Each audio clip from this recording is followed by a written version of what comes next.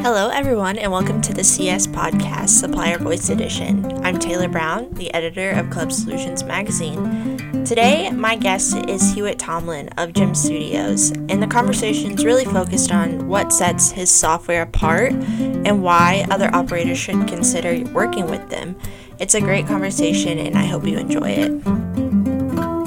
Hi, Hewitt. Welcome to the CS Podcast. How are you doing today? I'm doing very well. Thank you for having me. Yeah. To kick things off, why don't you just introduce yourself to our listeners and kind of tell us how you got started in this industry? Yeah, most people know me as the CEO and founder of TeamBuildr, and our newest product is now called GymStudio. So I guess you could say CEO and founder of GymStudio, although they're both within the same company. Fun fact, today exactly is the 11th anniversary of TeamBuildr. So we've been in business 11 years now on the TeamBuildr side of things. Awesome. Can you kind of tell me what was the inspiration behind TeamBuildr and then what made you jump into GymStudio? Yes. TeamBuildr is ran by myself and my partner, James. We were freshman year roommates and teammates in college. We played Division III football. And in college football, a big part of training, as it is for many sports, is weight room training. So we noticed that in the weight room, though, our strength coach would be writing training programs on Excel, giving everyone a paper card. And in the summers, especially if a lot of people went home, they would take home this big packet of paper, right? And while we were in college, the iPhone came out. So I think naturally to us, we said, hey, Excel, paper, now the iPhone's out and they let anyone make apps for this. This is an app in the making. It just hasn't been done yet. So we sat down together and just basically evaluated how a strength coach works by writing and designing training programs. And we decided to build a software portal that would then send workouts to a smartphone. And that was simply the idea in the beginning. Well, if you fast forward a couple of years, colleges were using it, high schools were using it, professional teams were using it. And then we started noticing that a lot of gyms and private facilities were using it. And what essentially happened was that CrossFit was also big. So, iPhone, CrossFit. And CrossFit made it really, really popular for people who didn't compete in sports to train like athletes who did compete in sports, barbell training, athletic style training. And of course, that pushed a big movement from, big box gyms where you show up and pay a small monthly fee to then doing group classes in a CrossFit gym or a gym where you're training with barbells. And that created a strong demand for the TeamBuildr product because now people wanted to track their weights. They wanted to see what they lifted. And they wanted to get really specific programming from their coach. So as our customer base grew in the private sector, gyms and training facilities, we thought, hey, this is a new sort of segment for us. It's not just team sport anymore. And then we started thinking about, hey, we want to, and this is about 9 years into TeamBuildr, only about 2 years ago. We said, hey, we want to sort of expand beyond just being a programming tool. We're good at software. We've been building and selling it for years now. What can we do next? And it was just sort of an opportunity where we found this great product out of Europe that just didn't have a lot of enthusiasm behind it. And we decided to buy it and then bring it to the United States and sell it as a tool for gyms and training facilities to schedule classes, process payments and memberships, and those sorts of things. Not a new product by any means, but the idea was to bring it into the TeamBuildr family and compete it side by side with TeamBuildr. Awesome. That's great information. So running a gym in a studio is very intense and it's very people-oriented business. So how does GymStudio kind of help operators focus on the business and get out of the day-to-day chaos? Yeah. So before we committed to buying a new product and competing it in a very, very competitive space, we needed to kind of understand the market and sort of where the needs were, right? And I think one thing that I really started getting from people was that a lot of the tools out there, MindBody, for example, and I'm not calling MindBody out, I'm just, they're a fantastic tool, successful company. This critique is not going to harm them in any way. But MindBody oftentimes for independent gyms and facilities was just overkill. It was too much product.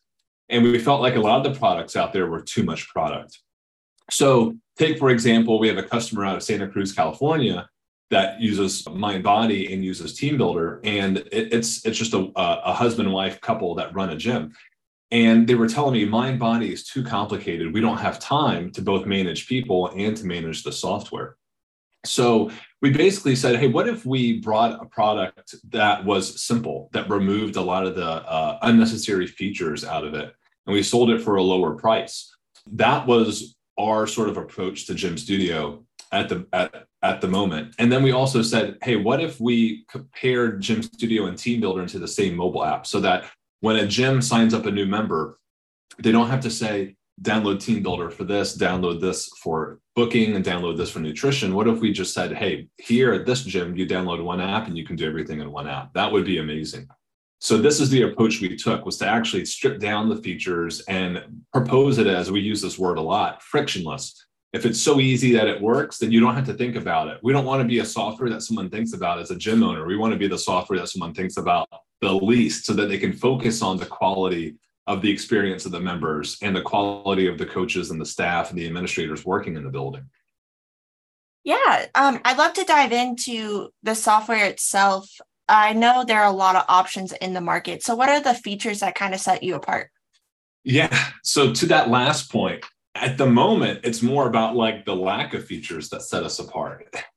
It's like, I don't know if you've ever seen this meme, but it's like the bell curve, right? And at the low end, right, where it's supposed to be the low performers, it's someone saying something really simple. And then in the middle of the bell curve, where most people are, it gets more complex. You have to do this, this, and this, and this. And then at the tip of the bell curve, the high performers say the exact same thing as the low performers. Keep it simple, essentially. So there's a mentor that we work with, my partner and I, who ran a very successful CrossFit gym in Calgary. And he said, by the time that I was running my business in the later years, I really just moved away from all the bells and whistles that these tools had to offer. I just had to get a system that worked in terms of processing payments and booking classes. And everything else, it doesn't come with the email marketing tool or the drip campaign or this or that. It really comes down to the experience that people get in my gym. And that's where I want to be present, is within that experience. So it's less about the features that we're offering in Gym Studio, except for the one that I mentioned, in that if we can consolidate the Team Builder functionality and the Gym Studio functionality into a single mobile app experience, that by nature is providing less is more to the end user. So of course, we have a big development team that is always working on Gym Studio now. We have a huge vision for it. As far as the features go, we want to focus less on bolting on a lot of features. We want to make the user experience very, very simple, very streamlined, fewer clicks, fewer pages, fewer this. We just want to make it so easy, like I said, that it becomes an afterthought in the user experience. Yeah, I think another thing that sets you apart is kind of your old school customer service mentality. In today's day and age, technology can kind of be a headache, and people just they want customer service when there's a problem, right? But you're more hands-on. Can you kind of dive into that? Yes, I can dive into that. Let's see. The most recent experience, I think technology companies are the culprits of bad customer support experience, because they have this vision that the product is technology-based and the product should solve for itself, which it doesn't. That's just not the case. However, I think just companies by and large are oftentimes very poor at customer experience. My bank that I use at Team Builder, we have several banks, but one that I'm moving away from, the customer experience is so bad, it's why I'm moving away. I have no one that I can call. I've been banking with them for years. I have to go through the automated service every single time. If you've had to call your internet provider, you know how that can be like a drain on your energy. Support has just gone down the drain, as far as I'm concerned, with everyday experiences, whether it's your telephone company or your gym or whatever.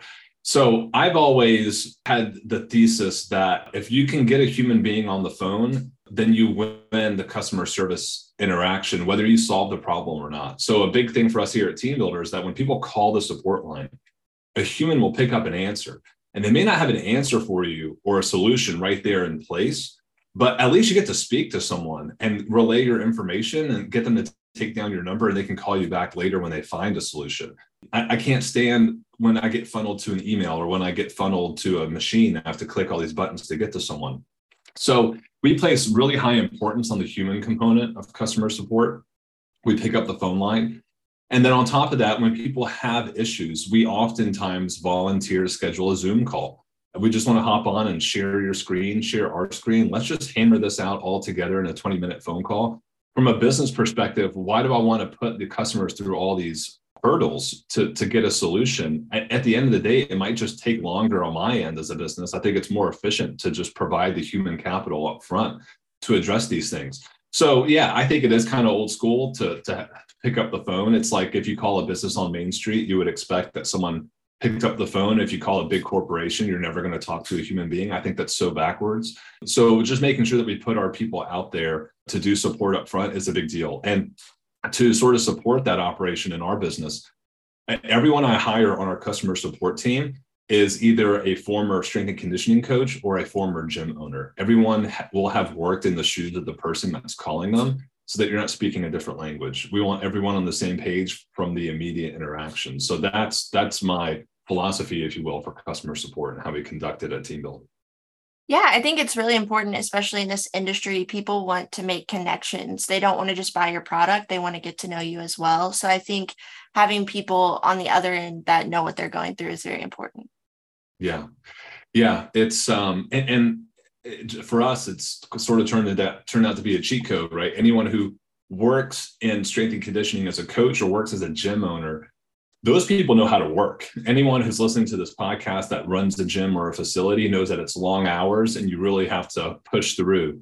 So when I get that kind of work ethic at this company and match it, you don't want to be a gym owner who was working 12-hour days and calling a tech company where someone's working 6-hour days and is not on your level as far as your tenacity for getting the job done. I need that energy matched. So a lot of our company is made up of those people, and that's a big part of it, solving the people aspect of it. Yeah, kind of going off of that, when gym owners do invest in something, it is a big deal. And so a lot of people want to know if they're getting their money's worth. And a great way for them to track that is through data and analytics to kind of help them see where they can improve. So what data or analytics does Gym Studio really provide for business owners? At the moment, not enough. However, I have unique plans for this component of our business. I've looked at the reporting out there for other gym management tools, and not a critique, but I guess it is. It seems sort of stock to me. It's very stock. It doesn't necessarily provide any business a unique advantage. So how can we provide a unique advantage? I want to take more of a financial approach to the reporting that we provide in Gym Studio. I'd like for gym owners to be able to tell Gym Studio how much they pay in rent and how much square footage they rent in their business. And then if I can get that data, I want to be able to tell them how their income relates to their overhead. How many members do you have coming in at what price point? Okay, how much revenue do you make per square foot versus how much do you pay per square foot? I also want to provide a lot of insights into their coaches or instructors. It's no secret that some coaches are better than others. So wouldn't it make sense for your gym management tool to tell you that? If there's a wait list for Coach A and Coach B doesn't have as much of a wait list, it's a great way to place value on Coach A for the owner, but also to talk about how can I get Coach B up to the level of Coach A, but make it objective. So I just think in terms of applying some classic financial modeling to a gym business can make the business more sophisticated in terms of its approach. And I think also providing some objective measures around the people who work within the business can help business owners understand how to prioritize and compensate coaches and instructors, and also how to address instructors that have more potential, objectively speaking, because a lot of the stuff is subjective in nature. Someone might know exactly who the high-performing instructors are or coaches are, but wouldn't it be helpful to have a specific dollar amount or a specific figure sort of represent that? So I want to take a different approach with Gym Studio in the future about how we do reporting and analysis for businesses in a way that's really impactful to a business and not just here's our reporting module. You go at it however you see fit. Yeah, it sounds like you have a lot of great plans for the future. Going off of that, where do you kind of see Gym Studio in the next 5 or 10 years? Well, 10 years is a long time. I haven't necessarily taken a 10-year approach with my team builder business. The reason is because technology moves quickly. You can have a 10-year plan in place, but you have to be really nimble between now and then. And even at 5 years, you have to be really nimble.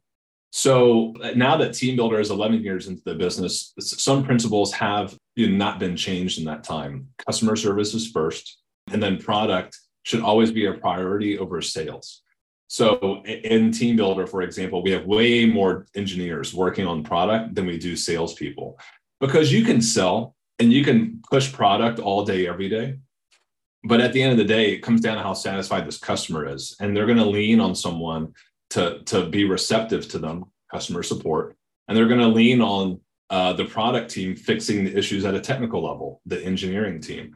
So the same approach we'll be taking with GymStudio. We're going to have more engineers than salespeople for GymStudio. We're going to have outstanding product support that answers the phone on GymStudio. I think that principle is going to be unchanged 5-10 years from now. But if you were to ask about some of the goals that we have that are more definitive for the 5-year time horizon, I would like to essentially take a financial model and make it the basis of the reporting module so that we can actually instruct people on the best practices around how much revenue per square foot your facility should be bringing in versus how much you're paying. And we can maybe bring some insights into, hey, it's actually not a revenue problem. You're bringing in plenty of business. You have an overhead problem. You're paying too much per square foot, or vice versa. You have a great deal on your lease, but it seems like your foot traffic's not good enough to get the revenues where they need to be. This stuff is very subjective at the moment, as I mentioned. If I can get more and more customers into GymStudio, I can create a larger data set to then sort of tell people where the benchmarks are in the industry and whether they're overperforming or underperforming. So I think taking financial modeling and applying it to GymStudio is a 5-year plan. This won't happen overnight, but I think over time, I want to be the objective source of how a gym should be performing financially.